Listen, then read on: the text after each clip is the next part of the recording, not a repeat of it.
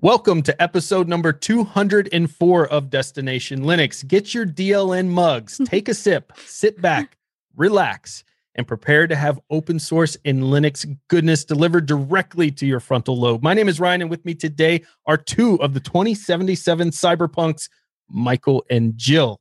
Yay! Now, this week, I've been watching the community react to some news regarding CentOS. We're going to get into this subject in detail later in the show. We actually have the VP of Red Hat Engineering with us, Mike McGrath, joining us to go through all of these details and get all of your questions answered there today. This week, if that's not exciting enough, we're also bringing back Jill's famous, because it became famous, computer treasure hunt, where Jill is going to go through her museum of computers, pick one out for us, and show us something amazing or something interesting from your find. And of course, we have our community feedback, gaming tips, tricks, and software picks. All of this coming up right now on Destination Linux.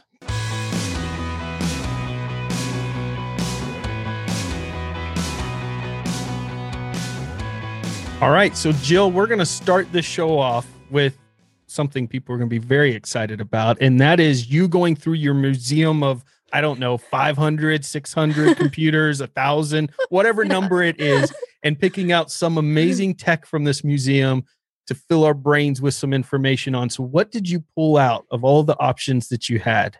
Okay, so it's going to take me just a second. It's a little heavy, albeit small. Oh, I'm fascinated. I can't wait.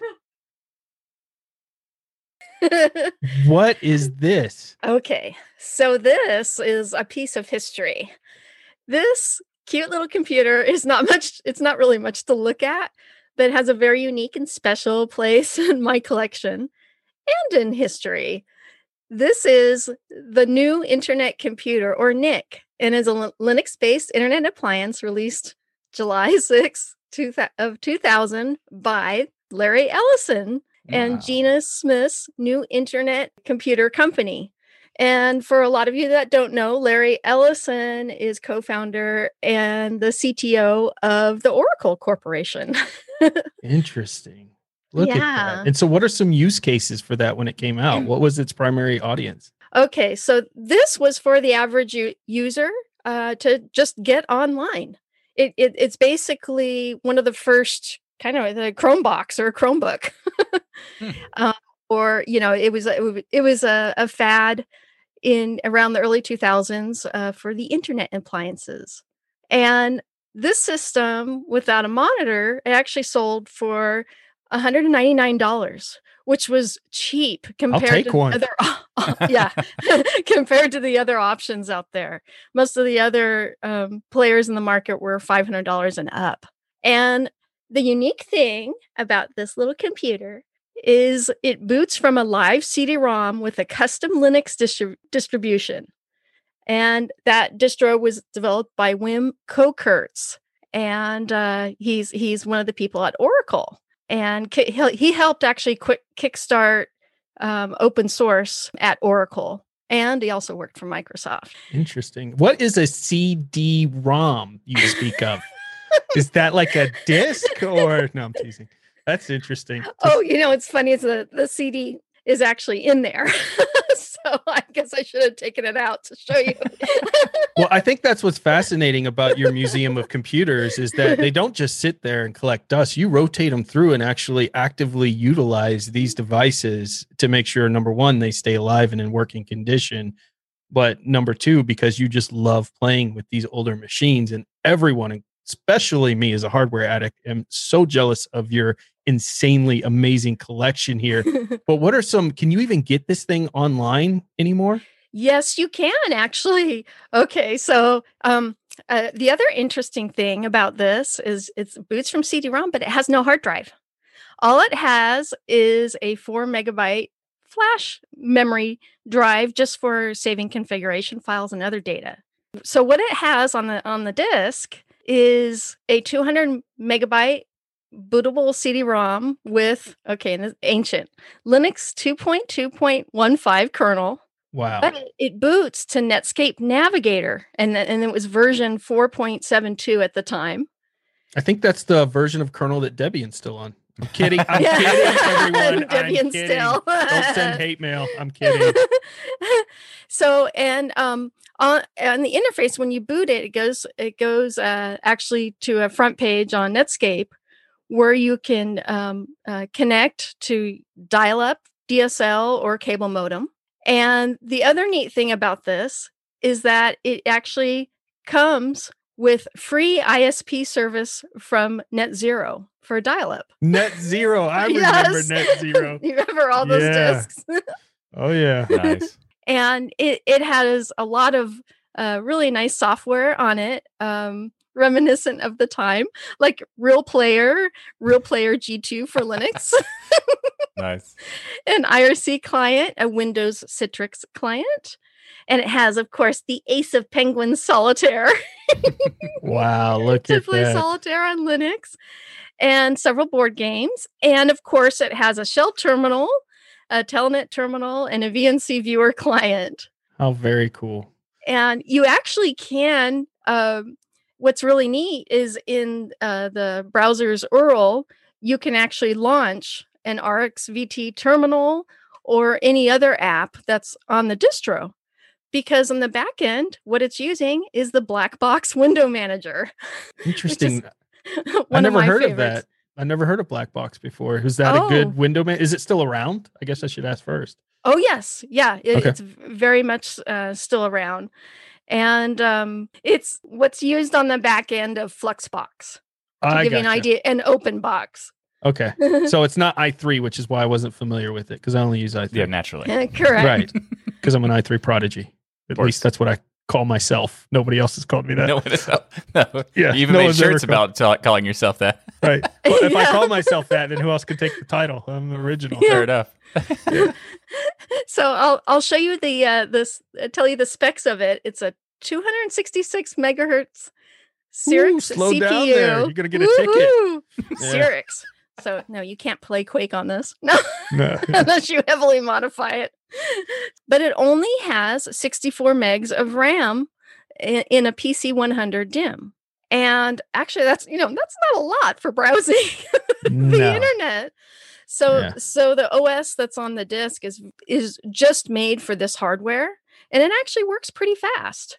The CD-ROM that is impressive. It sounds like a jet engine, when it starts spinning and you boot the computer. But then it gets quiet. That was a big issue back in the day, because we used to build computers for people in my dad's shop, and the spinning of those drives, when you get a really fast one, would vibrate the whole case. So yes. We had to put special mounts and things in place to try to keep that sound down as much as possible. Yeah. And this thing is loud. It's kind of uncomfortably loud. Both the power supply with the fan and the CPU has a fan, and the CD-ROM. It's pretty loud, and I think over the years it's gotten louder. Of course. Very cool. Nice. Well, this is an awesome piece from your museum, Jill. I absolutely love it. Look at the back of that. So the other unique thing about this is it has two USB ports. And I actually had never used the USB ports until just a few days ago when I was setting up for this particular segment, because I'd always used PS2 mouse and keyboard. I see those PS2 green and purple colored connectors there. Yeah. So, it worked with USB, which it should. Although, for those of you that don't know, is the USB flash drive was actually introduced in the year 2000. And it's a shame it doesn't have an HDMI port. They should have really been thinking ahead. They should have been ahead of their time. I mean, come on. Right. Classic VGA. Yeah. And the one thing I've had fun with it is running different Linux Live CDs on it, everywhere from Jinx OS, which is actually, Jinx is cool because it's a full-featured Linux distro, especially made for older computers with only 64 megs of RAM. So that runs really nicely. And I've had an older version of Debian based Antics on here, and Tiny Core Linux run on here. Nice. So it's definitely a piece of history. It's not much to look at. And the other interesting thing is that this one is white. Most of the ones, if you look online for them or on eBay, they're all black. So I think the white was the rarer color, because most of them I've found we're black. It's very cool. I love this because I think this happens with everybody that listens to this segment. It takes them back. Just something you say specifically, seeing the PS2 ports, number one. But number two, thinking about the different internet providers back then. And I thought I was the bomb, Michael, because I'd shotgun two 56K modems together. Man, I was a speed demon on the internet. I was playing Ultima Online faster than any of those pleb noobs out there who were getting it. Yeah. That is noobs. cool. Yeah. That was cool. I actually was fortunate in 1998. I had cable modem. So I got to I went from dial up to cable and got to skip DSL completely. Well, which we'll was probably nice. find your family invented it knowing you, Jill. So I'm not surprised. Right. It was actually, it's kind of funny because the same kind of thing happened to me when I thought I had some I didn't do the shotgunning thing, but I had increased the speed of my dial-up modem and I was like so excited. Then I went to a friend's house and they had cable. I was like, oh, what am I missing? What is this? I know. What is this magic? 3 megabit, but that was so huge, back then. It's a game changer for sure. Well, thank you, Jill, for doing that. And we're going to bring this segment back. We're going to rotate it in and out. So we're going to do this on a regular basis. It'll take us about 1,000 episodes to get through half of Jill's. My last count was over 650 computers, and that was several years ago. So. Oh, wow. Well, I'm very happy there's somebody out there archiving this and keeping these machines alive, because it is important that we see where we've come from and how far we've come. I think is just amazing. Yeah, it's like we named this segment like the treasure hunt with Jill, and we're gonna be like kind of go like visit through her museum as a curator. Jill joins us in the next week or curator. I love it. So, Michael, take us into community feedback. What's our community talking about these days? So we got an email this week, and it's really interesting because we talked about how in previous episodes Ryan had kind of given a hint that if you give a compliment, it might get in the top in the thing. And it's not a hint. It's just it's outright statement. Yes, of course. But anyway, in our community segment this week comes from John, and I thought his email came at such a great time to prepare ourselves for the rest of the show. In fact, so he says, "Hey gang, a longtime listener, full-time Linux user, first-time commenter." And first, let me thank all of the hosts for the past and present for bringing passion, knowledge, and enjoyment to Destination Linux. It's great to have a place that recognizes the epic Linux infighting and makes light of it instead of wallowing in it. You provide a great place for people just dipping a toe into Linux and FOSS to learn about how the community and instead of engaging in all the holy war shenanigans that happens. And also, second, just let me say, insert obligatory comment to Ryan here, and I really mean that. Compliment, yeah. So I love this because I get to make my own compliment of, and up here, and I'm glad he thinks I'm the smartest person on the show. Of course, it's because of the IG Prodigy. He knew that's what it was, and yeah, and totally. I also am really glad that he had put in there specifically that he really means that. That I like how he just put a space in there. Insert your own compliment. Yeah, exactly. I love it. And he says, third, I have a cross-platform command line utility you might want to share with your listeners if you haven't already. So he said, I stumbled on Glances when trying to figure out if my average processor load was training my 2014 iMac converted to Kubuntu. He says the iMac is still going strong, by the way. Like basically, Glances is a tool to keep track of like the. It's similar to like HTOP and that sort of stuff, looking at your statistics and that sort of stuff. Much fancier version of it. Yeah, and we covered this in a previous episode of Destination Linux 93, in fact. But it is a great reminder for those who have not heard of it because it has been many episodes ago. And also, it's a good opportunity to let you know that we have a list of all the picks that we've had on our show. So you can go to destinationlinux.org/picks. You can see everything that we've covered throughout the existence of the show, and that's on there as well. So anyway, thanks for sending in the email, John. And he says, P.S. Thanks again for creating entertaining, informative content and never failing to insert obligatory Michael dig here. Wait, what? I love that. That's not. I actually can't beat you up today, Michael, because you were on time. You right? nailed it.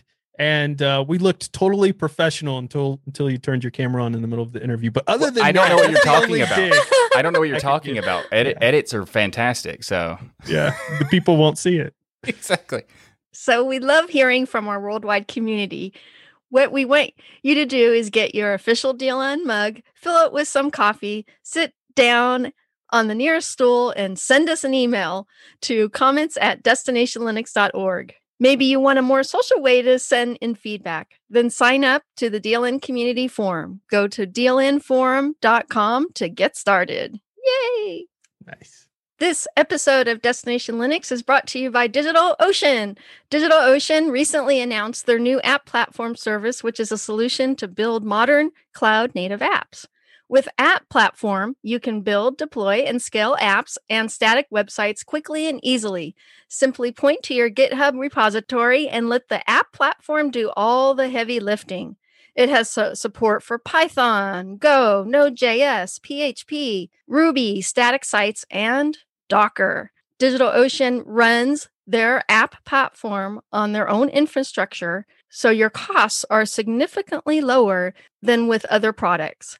Plus, they built this new app platform on top of DigitalOcean Kubernetes, providing a smoother migration path so you can take more control of your infrastructure setup. As a listener of the Destination Linux podcast and a member of the DLN community, you can get started for free.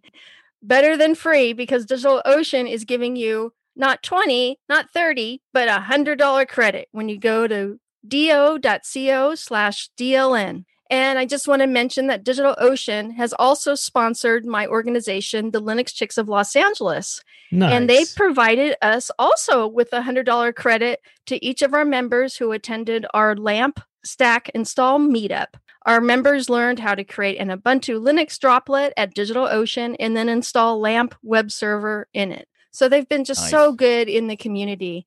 They've sponsored they sponsor the Linux Chicks of Los Angeles website, as well as us at the Southern California Linux Expo. So again, go to do.co/DLN to get started with your $100 free credit on DigitalOcean's new app platform. We want to thank DigitalOcean again for sponsoring this episode of Destination Linux. And just for being an awesome member of the community, helping out. They're just such a pillar. They're amazing. There. You know, they take this money and they donate it into the causes that they love and are passionate about and are really involved in the open source community in a way that a lot of companies aren't. And I say that regardless of them being a sponsor or not. They're just an awesome company. So go check them out. Awesome company. We all use them here. We would like to give a very special welcome to Mike McGrath. Mike is the Vice President of Linux Engineering at Red Hat and has graciously agreed to come on the show to talk about the recent changes announced with CentOS. Mike, welcome to the show. Thanks for being with us here today. Hey, it's good to be here. I'm happy to make as much of this known as we possibly can. It was a pretty big announcement. So yeah, absolutely. Awesome. I'm sure you guys have been busy dealing with some of that announcement and things. So I think I want to start off talking about that to make sure everybody's on the same page, defining what CentOS Stream is, because a lot of different articles and people's opinions and things have been out there. Some are calling it a rolling release. Some are calling it a pre-release model, a beta development branch. There's all these different terms that are thrown out there. What's the official stance on what describes CentOS Stream in your view? Yeah, and I can even go into why there has been some confusion, because one of the things that got lost at the announcement last week was that we actually made a change to CentOS Stream, and even I forget that that had happened. So first, let me just say that CentOS Stream is the development branch of where RHEL is happening, and so there's actually a really good blog post by Steph Walters on the website. Steph did a really great job kind of describing our development process just in general. We've had a CentOS Stream kind of deliverable internally forever. That's how we build RHEL. And now we're just doing it in the public, and we're calling that CentOS Stream. And so the way to think of it is RHEL and CentOS Stream are basically the same thing, but with very different delivery vehicles and lifecycle and update stream. So where RHEL is going to group a bunch of those deliveries together, CentOS Stream is kind of, sort of the peek behind the curtain of us actually doing that work in real time. And Jill, we were talking before the show, and you were kind of mentioning that this has been something you've been seeing the message about coming a long time ago. This isn't something that just popped up in your mind even. Yeah. I have seen in previous articles that they talked about there was a development version that was going to be the latest and greatest. And upstream to RHEL. So I knew that was a thing. it was coming down the pike. Yeah. It was coming. Yeah, and I guess the only other thing I would say is some people have confused CentOS Stream for Fedora, for example, because Fedora is our upstream, like that's how we describe it. But in reality, RHEL is a fork of Fedora. We find the version of Fedora that we want, we take it, and then from then on, once we've officially got the bootstrap done and all that stuff done, at that point, it's RHEL is its own self-sustaining thing. Stream is now very tightly coupled to RHEL in a way that Fedora isn't, and so that's just another thing to think about. So CentOS Linux has been the go-to RHEL alternative for many years, and some are confused about why the change even happened. So can you give us some insight as to why this change is being made just in general? Yeah, I mean, that's the big question. So keeping in mind that so far we've talked just about CentOS Stream, and I'm going to assume that your audience mostly knows what CentOS Linux is, but just let me give you the corporate speak of what how we refer to it internally. And so for us, CentOS Linux was a downstream rebuild of the Red Hat Enterprise Linux source code. We make according to the GPL, we have to make our source code available to all of our customers, but we do and always have gone a step beyond that and made our source code available to anyone that wants to go download it. There's about half a dozen or so rebuilds of RHEL out there, of which CentOS Linux was the most popular. It started off as a community distribution, and then we required it sometime, I think it was like late 2013, early 2014, something like that. I think it happened late 2013, and then the announcement went out early 2014, that kind of thing. If you go back and look at the news around that time, CentOS was having some problems. They had trouble getting releases out at times, and I just remember a few other non-flattering news stories from the time. As it happened, we needed, Red Hat needed better mind share and a couple of things from CentOS that were useful to us. So we kind of brought them in, hired a lot of the core contributors, and have supported it for several years up until just recently. And so now to finally get to your question, why have we done this? And people are also asking like, why now? Well, first, a lot of stuff has changed since 2014, just in the industry. There's a lot more as it relates to containers going on, and to counter that, we've released something called the Universal Base Image, UBI, which is it's not the entire RHEL content set, but it's a subset of proper RHEL content set. It is the actual RPMs that we release. They are released under terms that allow them to be redistributable, all kinds of stuff that starts to sound a lot like CentOS. And so suddenly now we've got this thing that is not right for everybody, not right for a lot of people, but it is right for a lot of development use cases and partners and other things. And so that was kind of like one thing we did that CentOS Linux suddenly becomes less useful. We also, in that time, released our Red Hat developer program, which allows you to download RHEL proper, the actual RHEL bits. I think it also works with all of our products, but certainly the RHEL bits are the ones I care about at least the most. That's not a rebuild of RHEL. That is actual RHEL proper, and you can download that and use it for development use cases. And we've recently started talking about greatly increasing those programs.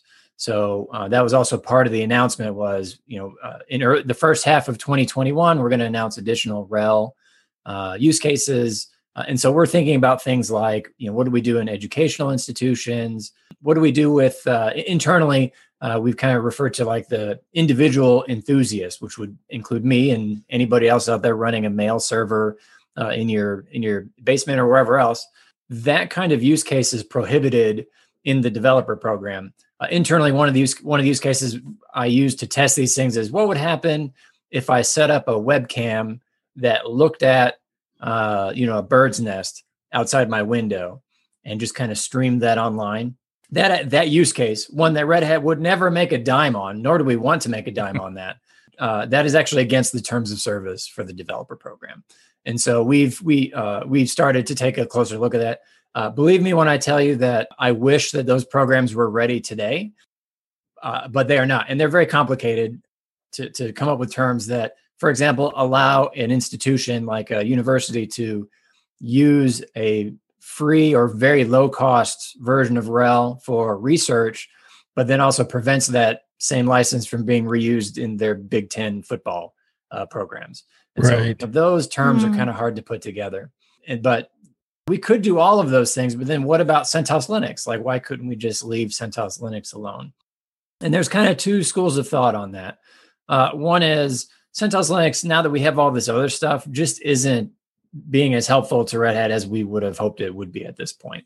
The community never really evolved in any way with the industry, and it just hasn't been that useful for us. And so while a lot of people are asking us, why are you ending CentOS Linux?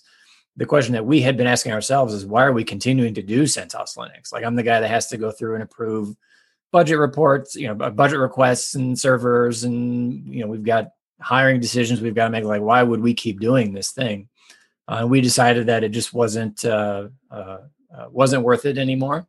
And we did that knowing that the code is still out there, and that, other people may spin up rebuilds, and there were already rebuilds out there. I think in the first 3 days, 2 other ones were announced, and one even has a migration path, and we're fine with that. So that's interesting. So that, just to kind of break that down, you guys are creating some more options within RHEL today, so that use cases like education, people wanting to do projects at home, that type of thing, they could potentially in the future have that option to use RHEL as a base and be able to explore those opportunities to kind of fill in some of the gaps where CentOS typically would have filled in for it in the past. I guess my question is, why not wait for those options to be ready before pulling the plug on CentOS? Or do we think before the support ends in CentOS that we'll have those options kind of available to us? Yeah, it's a great question. So in the announcement, I think it was in Chris Wright's blog, we're committed to having those programs announced I think the words that they use are in the first half of 2021. Now, obviously, a lot of the feedback that we've gotten, we're accelerating those programs as quickly as we can. And I don't think that you're going to hear one announcement. It's going to be several as we get them. In terms of not waiting for those, you got to keep in mind, like, this wasn't a Red Hat only decision. CentOS has a board. That board consists of Red Hatters and community members. And, we've been negotiating with the board for a very long time. They could have voted this down. And I don't want to say that, I think Johnny Hughes had a quote on LWN that I think it was on the CentOS Devel list. You can go back and find it. Johnny is one of the fiercest community advocates that you could find in the CentOS community. And I think that he rightly summarized it as something like, they reluctantly but did unanimously vote to approve this path forward. And so once that decision had been made, I think nobody wanted to sit on it. Right now, CentOS Linux 6 just ended. Tons of people are moving to CentOS Linux 8 right now, the one that was impacted. Every day that we wait, that is a bigger and bigger impact to the CentOS community. Some of the estimates I've seen say that roughly 90% of CentOS Linux users are on 7 right now. And that group, while they've got some decisions to make in the future, that group is going to be able to continue on exactly as they had expected until 2024. And so not great that not great that all of our programs aren't ready, completely agree. But this was material information that we felt needed to be out there so people could make their decisions. And this decision was only made a couple of weeks ago. It was basically, as long as it took us to write the announcements and then do some pre-briefing with partners and some specific, CentOS community people. After that, it was, we got it out there. Yeah, Mike, I've actually been using CentOS for rendering animation and 3D graphics for a very long time. And I wanted to know, what advantages does CentOS Stream have over CentOS Linux? You've touched on this a little bit, but are there some more advantages that might help me? Or Yeah, it's a good question. So there is what CentOS Stream is today, and I'll talk about that. And then there's also what we want CentOS Stream to be in the future. And so CentOS Stream today, if you, while you're doing your animations, find a bug that is impacting you, but that may not be critical enough for us to sync asynchronously in some way. It's not like a shell shock or something. You potentially would have to wait, 6 months for the next release to come out for that bug to get fixed. With CentOS Stream, you could report that bug and get it fixed, in theory, this won't happen often, but in theory, that could happen in a couple of days turnaround time if the engineers happen to get to it in time. That aspect of it, I think, is going to be very popular. Another big difference is with CentOS Linux, and this was, I don't fault the CentOS community for this at all. This was just kind of how we had it set up in a way that wasn't working for anyone. Is that bug that you had, or even a feature request that you might have, there's really no way for you to do anything about that bug. You can't open a Bugzilla about it because we sell support. So we specifically ignore problems that come in from CentOS. You kind of just have to cross your fingers and hope that some other community or some other Red Hat customer is going to have that problem. With CentOS Stream, and we're getting GitLab all set up, like, full modern development workflow. You'll be able to report a bug. You'll be able to submit a pull request if you want, and we'll go through and review that pull request. No non-Red Hatter is ever going to be able to merge that request. We have auditing and other things that we need to, that is our product that you might be contributing to, but you'd be allowed to do that. So that's what CentOS Stream, that we're hoping to get to. Additionally, if you wanted to do, Fedora's got the concept of spins. CentOS, we're trying to invest heavily in the SIGs. And so even if you had some specific use cases that Red Hat doesn't care about, or that we're not interested in, you and other people that are doing things that you are doing could go create a CentOS SIG and do all of your work there in sort of a side channel that is completely compatible and in sort of an official way with CentOS. Somebody could add your SIG repo, and suddenly everybody gets these great designer tools on your CentOS system, and that's another thing we're really looking forward to. It's nice. A healthy community. Oh, wonderful! Sounds great. Just to clarify, when you say SIG, you're talking about special interest groups, right? Yes. Yeah. Okay. Sorry. And those, by the way, were started from animators. That was a term that came out about from zgraph. I didn't know that. That's good. So what environments will CentOS Stream not work in where 7 or 8 works today? And then what are your, you touched on education and maybe user cases, but those who have deployed it maybe in a more professional environment in which they felt they didn't need the RHEL support for whatever reasons, what are their options going forward? Okay, yeah. So one of the big differences you're going to notice is that if you're trying to use CentOS Stream 8 or CentOS Stream 9 in the future, and you want to use that past 5 years, you're not going to be able to do that. Both of those end at about a 5-year mark. Much longer than something like Fedora, but at least half of the time that you would traditionally have had with CentOS or with RHEL proper, as it would be. And so for the people that were setting it up and forgetting it, you could take a look at Stream and hope that'll work for you. You could take a look at the new programs in RHEL, which may also work for you. There's a lot of use cases there. If none of those do, then you may have to go find some other, you've got to go find something else to do. And maybe that's one of the newly announced CentOS rebuilds, one of the existing rebuilds that's already out there. Like I said, there's half a dozen. I say this, and I really do mean this. We're okay with that. Like, we're not trying to kill the community there. It's just we didn't feel like we needed to be directly sponsoring and supporting it anymore. No, I think that's a really important point that you're making there, that for all the people who have contentions with this, that you guys are not trying to stifle any of that other stuff. If somebody wants to go create that CentOS reboot, go for it if that's what you want to do, and that may be a project somebody goes forward. And I think that's a very important stance, and kind of the stance that frankly a lot of us expect from Red Hat and have gotten used to that kind of trustworthy way of going about business, frankly. Yeah, just the fact that the CentOS, the Red Hat, the RHEL aspects of the source code are all connected in that way, and especially more so with the streams, it's very interesting in that. But there are people who are curious about like the way they currently deploy a CentOS as solutions, but they don't require a support contract. So based on those programs you talked about earlier, is there a path to continue with a supportless deployment of RHEL in one of those kinds of programs? Okay, yeah. So let's talk about this. I'll put some of this will get a little bit businessy. So grab coffee if you need to. And some of this is just more general. I should make my background known. I'm actually an ops guy by trade. I see coffee there. Great, Joe. Prior to Red Hat, I worked at Orbitz, which is an online ticket sales company, and I ran OpenShift Online.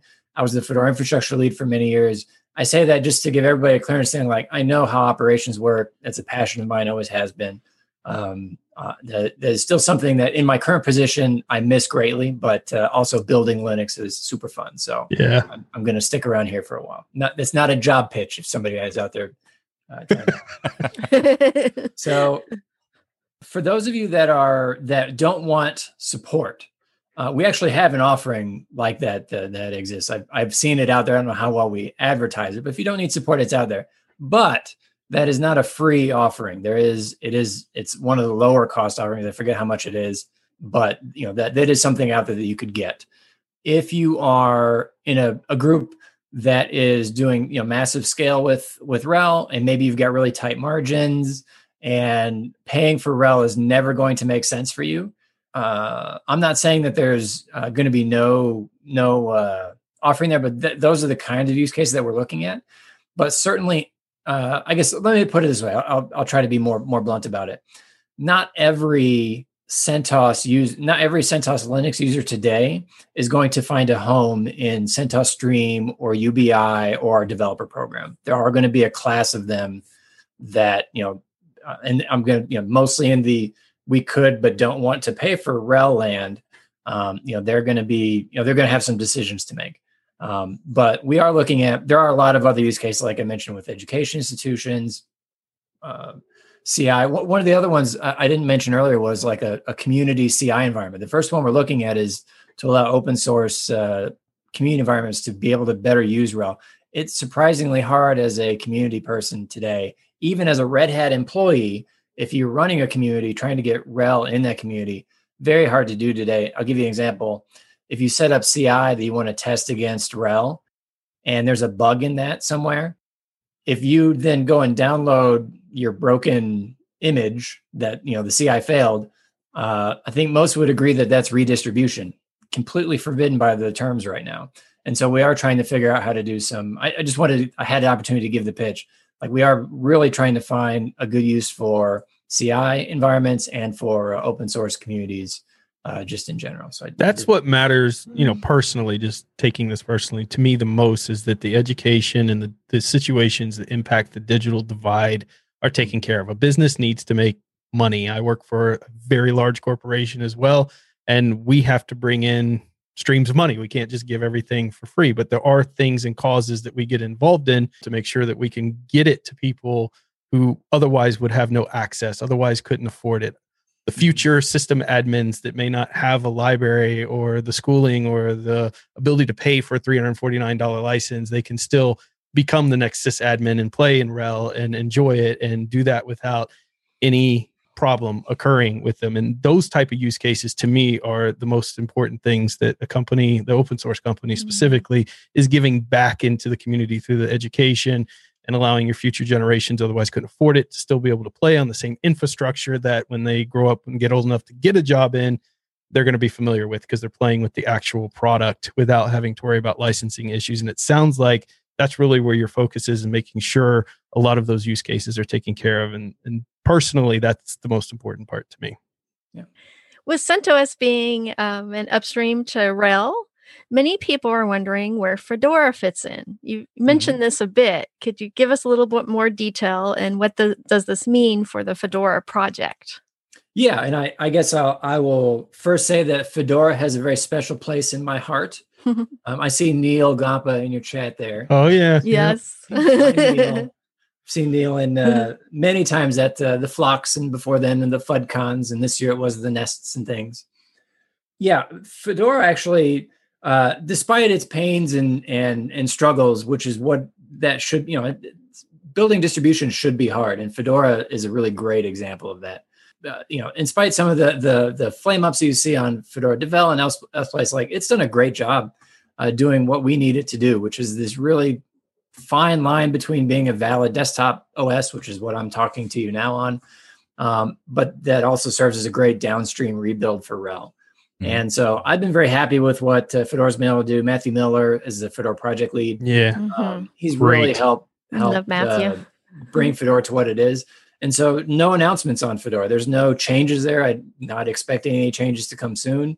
If you are somebody that wants to do new and interesting things in the operating system, or you want to make significant changes to something like in an init system or whatever that may be, Fedora is still the place to go. And if you're using Fedora today, there's no change there, no nothing. If you're a partner or Red Hat partner or something else, you've got more options than you had before. But otherwise, no changes to Fedora at all. So good, because Fedora is taken over our podcast and our community by Stream in its latest release.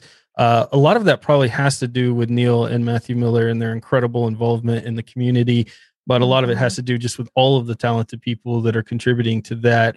I'm the youngest one in Linux here. I've only been in Linux 4 years.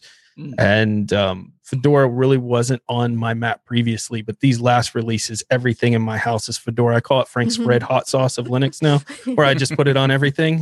They're killing it over there. So I'm really excited to hear nothing's going to change for them. Yeah, I'm very excited for like the what's Fedora's doing, and I switched to it recently, and like the ButterFS stuff, like the stuff that Fedora is allowed to have this free range of just ideas and stuff like that is such innovate. It's an exciting thing that they're able to do that, and looking forward to what are some of the exciting things that you see for CentOS and the team that are for that like the streams offers you to go forward. Yeah, I think and this is kind of what the bet is, right? I mean, we're not dumb, despite what I've heard many times this week. We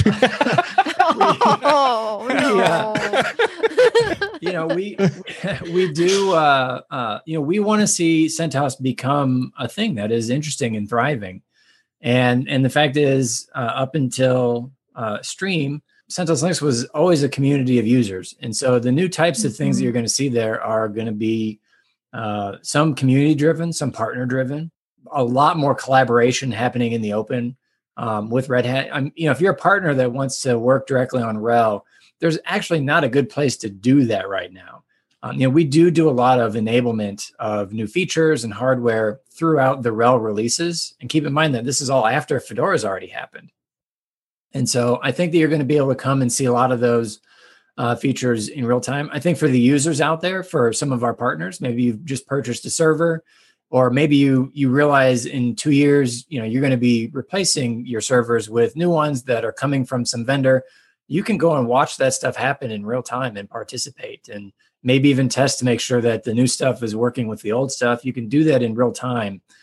Whereas before, you kind of just had to wait until RHEL came out and keep your fingers crossed, because if it didn't work, then you might be on your own for 6 months.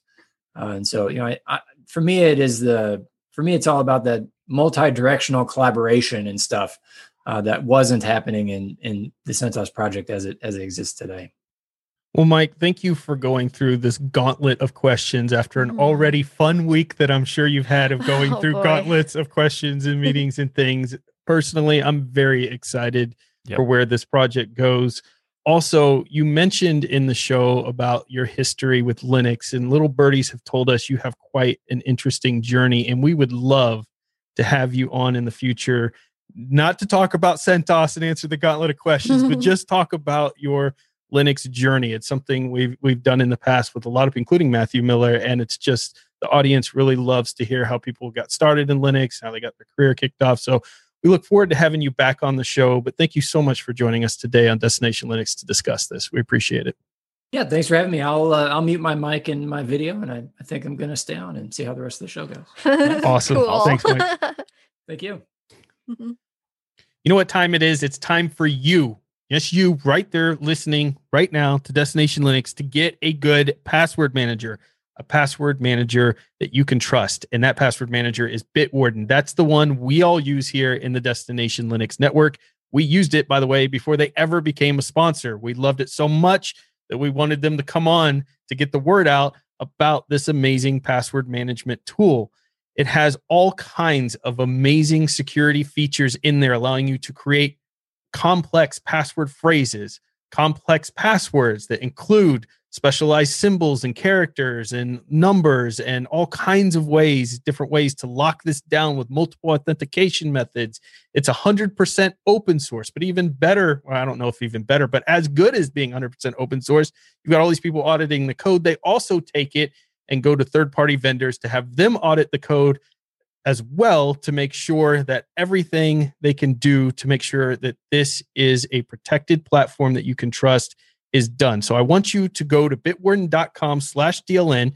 You can get started for free, but they also have a $10 per year premium account. That's $10 per year, not per week, per month, per year. And that's going to give you a gigabyte of encrypted file storage, two-step login with YubiKey, U2F, and Duo, Vault Health Reports, TOTP Authenticator, storage, and Gen, priority customer support.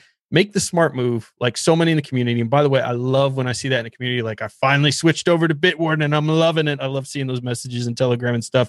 Head to bitwarden.com/DLN. And we thank Bitwarden for sponsoring this episode of Destination Linux. This week in our gaming section, we're going to talk about something that has just absolutely brought back nostalgia for me of likes I haven't seen since Elder Scrolls came out.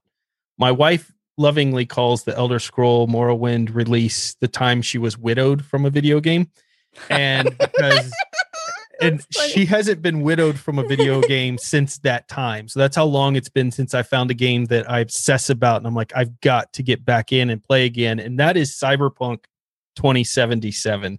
I'm sure you've heard of it. And if you haven't, then you need to get out from under that rock, because this game is so cool. It's the most anticipated game release of the year. It actually is living up to the hype. This is a huge undertaking. There are people who are complaining things about bugs here and there and stuff, but this is a gigantic cyberpunk open world game created by the creators of the Witcher franchise, CD Projekt Red. This open world RPG allows you to go along with the story, very in-depth storyline, or you could just go run off and do whatever you want and create your own adventures in this massive world. It's such an amazing game that I even got the headset to go along with it. Look at this. Look at this. Ooh, because I can't really get into the cyberpunk world unless I have cyberpunk headphones to go along with it, right? Cyberpunk themed headphones. If you don't join the branding concept of the cyberpunk, you don't really get the full experience. I'm a sucker for that kind of stuff, man. I will, especially a game like this. But I think the most interesting thing about this project is that 4 years ago, when I started in Linux, there would have been no way I could have played this game in Linux. It wouldn't have even been an option. We probably would have been talking about something else entirely during the show, like some other game that nobody's interested in because everybody's talking about Cyberpunk.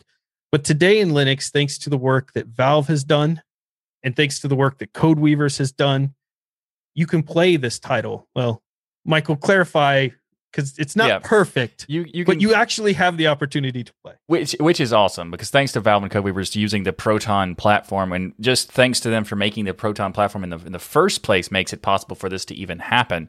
But the fact that they made a new release of Proton with 5.13-4 specifically the day before Cyberpunk 2077 comes out, so that there would be support for Cyberpunk 2077. By the way, that's a very long name to say. It's fine to type out, but that's a very long name to say. Anyway, so they made it the release the day before, and to have day one support for it is just amazing that they even made it possible at all, much less the day of. And it's fantastic because it makes it possible for us to play a game that we, as you said, we wouldn't expect it to be available at all, or if not for months or years at some point. But it is worth noting that it's not available for all users of Linux, because it needs a latest version of Proton. It needs some updates to the Mesa graphics stack, and depending on your distribution, you may or may not have access to those updates. And it also matters about like what type of hardware you have. So if you have AMD Radeon, you're pretty much good to go. But if you have an NVIDIA GPU, it depends on the particular driver whether or not you have that. And depending on your distro, you may or may not have the ability to update to those drivers. So Just keep in mind that it is supported on Linux now, which is fantastic through Proton, but it is such a new game that it's not going to be like completely everywhere right at the moment. But you can check out the protondb.com page that talks about this game, and it'll tell you like what the experience is for other people who have it on their systems and their distros and have tried it out and that sort of stuff. And we'll have links for the ProtonDB page for you to check that out in the show notes. Well, I will mention too, because all of our content is family friendly and things. This particular game is not family friendly. You do not want to play this with your kids around or anything else. Even the tutorial shows you it is not family friendly. Grand Theft Auto like game. So, it is open world exploration and things, but to the point where for me, it was just easier to get it on PlayStation 4, which is in my master bedroom, and just play it there where no kids could ever come in with my headphones on and that type of thing. But I love that it is available for those that need to play it or want to play it on PC. And Neil said, one of our patrons in the comments, that it's currently kind of buggy, but that's true on Windows. It's true everywhere, even on PlayStation stuff. There are some bugs, but honestly, that's not when you have a game this big, when the world's this big, you're going to have that stuff. And I've been following the developers. They're actively quickly patching and fixing things as it comes along. And nothing's been game breaking for me as far as I've like lost hours of time or anything like that. It's kind of just like a random crash when you enter an area and you got to restart and little things like that, which aren't a big deal to deal with, I think, considering the size of the game. Yeah, and I know Matthew Commandon Strider of Lutris got it working really beautifully on Lutris. Nice. Of course they did. The Lutris team, man. Yes. They are a brilliant bunch over there. And I love that we have these hackers, because that's what they are, good hackers that go in there and get this stuff to work beautifully for us so that we can enjoy Cyberpunk too, which is awesome. Mm-hmm. So in the software spotlight this week, we're going to talk about some ways you can kill rootkits. So this is specifically RK Hunter. If you want to check your servers or your desktops or whatever for rootkits in Linux, it lets you you could search and find things through RK Hunter. It's an easy to use tool which it checks Linux-based computers for presence of rootkits and potentially harmful exploits. So once you install RK Hunter, simply just type in RK Hunter -- check. And then, well, actually, it's sudo. You need to run sudo first, but it'll allow you to do the system to do the rest of the work for you, and it will just go ahead and give you a full readout along with a log file for all the stuff that it does in this RK Hunter. So it's a really nice way to do something very complex and a very simple approach, and that's why it is our spotlight for this week. Can't get better than that. So this week, we're continuing our coverage of Git. If you've been following along, you can now initiate a repository and clone a repository along with adding files to keep track of. Now that we've created a repository, let's make sure we add our username and email address to it so that people know who created it and how to get a hold of us if something goes wrong. You can do that by entering your Git directory and then typing git --config -- global and then your email, and then typing git --config -- global, and then your username. And now you've signed your repo, added a file to track, and next week we start discussing the commit actions. So cool. What's so exciting important about this whole Git thing is a lot of people in the community I'm seeing are starting to talk about, it was in our discourse about they're starting to use Git now after hearing this command. And I know some of these commands, when you're hearing it on a podcast, it's kind of hard to remember, but it just at least gets it in your head to start with and realize that some of this stuff, when you're reading it, sounds really complex, but when you just go in and do it, it's actually quite simple and follows the step. It's such an important thing for people to learn. So I appreciate that too. The community getting in there and making posts and things to help others out as they're learning Git. And also, while it is worth noting that the hearing it on a podcast might not be the best way to learn about it just through an audible aspect, but we do have the show notes that contain all of the notes for each tip for the learning Git. So you'll see the commands that we just talked about in this episode, and also all the episodes that we have already done and will be doing in the future for Git. So a big thank you to each and every one of you for supporting us by watching or listening to Destination Linux. We love your faces. And if you want more DL, become a patron like all these beautiful people here with us today. They got to watch the interview live. They got to participate in all of the fun and who were very confused by the fact that we actually started exactly on time. But that's why are you telling people that we don't start on time? That's That's why you need to become a patron so you can know these insider secrets. And you also get VIP access to events, live recordings of Destination Linux every single Sunday. Come hang out with us. Come talk with the crew. Come be a part of Destination Linux. And also something that is always on time, that is the DLN store. I don't know what that means, whatever. You can go to dlnstore.com to pick up some swag. We have t-shirts, hoodies, mugs, and some stickers. We also are adding some more stuff, including a fun section on it, because we wanted to create a collection of different things that are not necessarily related to the show, just some like fun things like the Linux is Everywhere t-shirt. And we put that in the Because collection. And you might be wondering, why did we create a collection like that? Well, because. So also you'll be able to get a mug to hold the spice of life, aka coffee, in there. So go there to dlnstore.com, check it out, because there's so much stuff that you'll definitely want to get anything and everything that is in the store, because, well, of course. I mean, great Christmas presents, right, too. Course. Yeah, stocking stuffers and all that stuff. Oh yeah. Yeah, get your friend a stool shirt. I'm sure they'll appreciate that. Of course. Yeah, who doesn't like a stool except everyone who's ever sat in a chair? Or inactive. Even if you don't like stools, you'll like the stool shirt that is also in the Because collection. So there you go. Our patrons are wanting DLN hair products, so I'm thinking we could do like a beard oil and some other things there. Absolutely. Yeah. Love it. And for all of you out there who don't know, we have so many wonderful shows here at Destination Linux.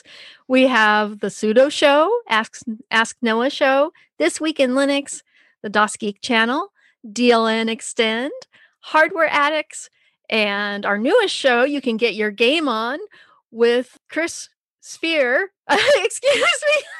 Chris Sphere on GameSphere? So with Chris Ware with Games Sphere. See, they're very similar. Yeah, they're close. It rhymes. It rhymes. So it rhymes. So go to destinationlinux.network and subscribe to all these shows to keep those penguins marching in the full Monty of Linux and open source awesome sauce. Everybody have a great week, and remember that the journey itself is just as important as the destination. Thanks, everyone. Thanks. See you next week. I forgot to ask Mike how I get one of those red hat fedoras he had in the background, because I don't see those on the store and I want one. You have to be a Red Hat employee. Yeah. It's a red hat only for Red Hatters. You guys hire me for like an hour and then send me one? Okay. You guys want the inside scoop on this? Yes. So if you want a red hat, you've got to go to jobs.redhat.com, apply and get a job. But the problem is, this is, as I understand it, this is totally true. We were hiring people so rapidly that the hat manufacturer ran out of hats. And so that's hilarious. There's a significant what a delay weird in hiring issue. Right. You're one of the few companies in the world that's ever had that issues. Yeah. Right.